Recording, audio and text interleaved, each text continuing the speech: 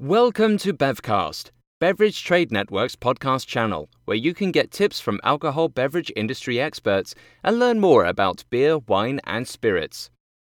In this episode, we talk about Provence in France, part of a wine region series by Bevcast.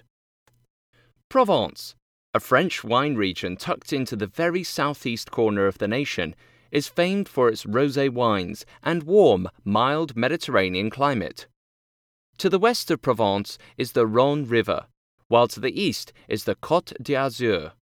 The wine region itself extends for 150 miles east to west and 100 miles from north to south. It is the only wine region of France specifically focused on rosé wine production. The best-known wines from Provence are the Côte de Provence rosé wines. The Côte de Provence is the largest wine appellation within Provence. The second largest appellation is Coteaux d'Aix-en-Provence. Two wine subzones growing in popularity include Bandol and Cassis, both of which are experimenting with wines beyond just rosé. Popular grape varietals within Provence include Carignan, Barbaroux, and Calitor. Other distinctively local grape varietals include Mourvèdre and Vermentino. Recently, however, there has been a push to include more international grape varietals, such as Grenache, Syrah, and Cabernet Sauvignon. Overall, rosé accounts for approximately 75% of all wine production.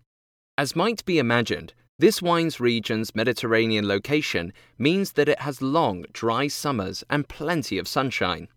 In fact, all of the region's wineries are located within 25 miles of the Mediterranean. The famed mistral winds and the sometimes violent storms of spring and fall, however, can make the weather more unpredictable than one might imagine.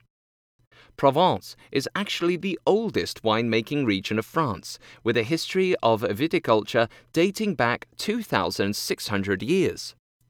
Due to its location along the Mediterranean, the region was experimenting with winemaking long before the ancient Romans arrived in the rest of France.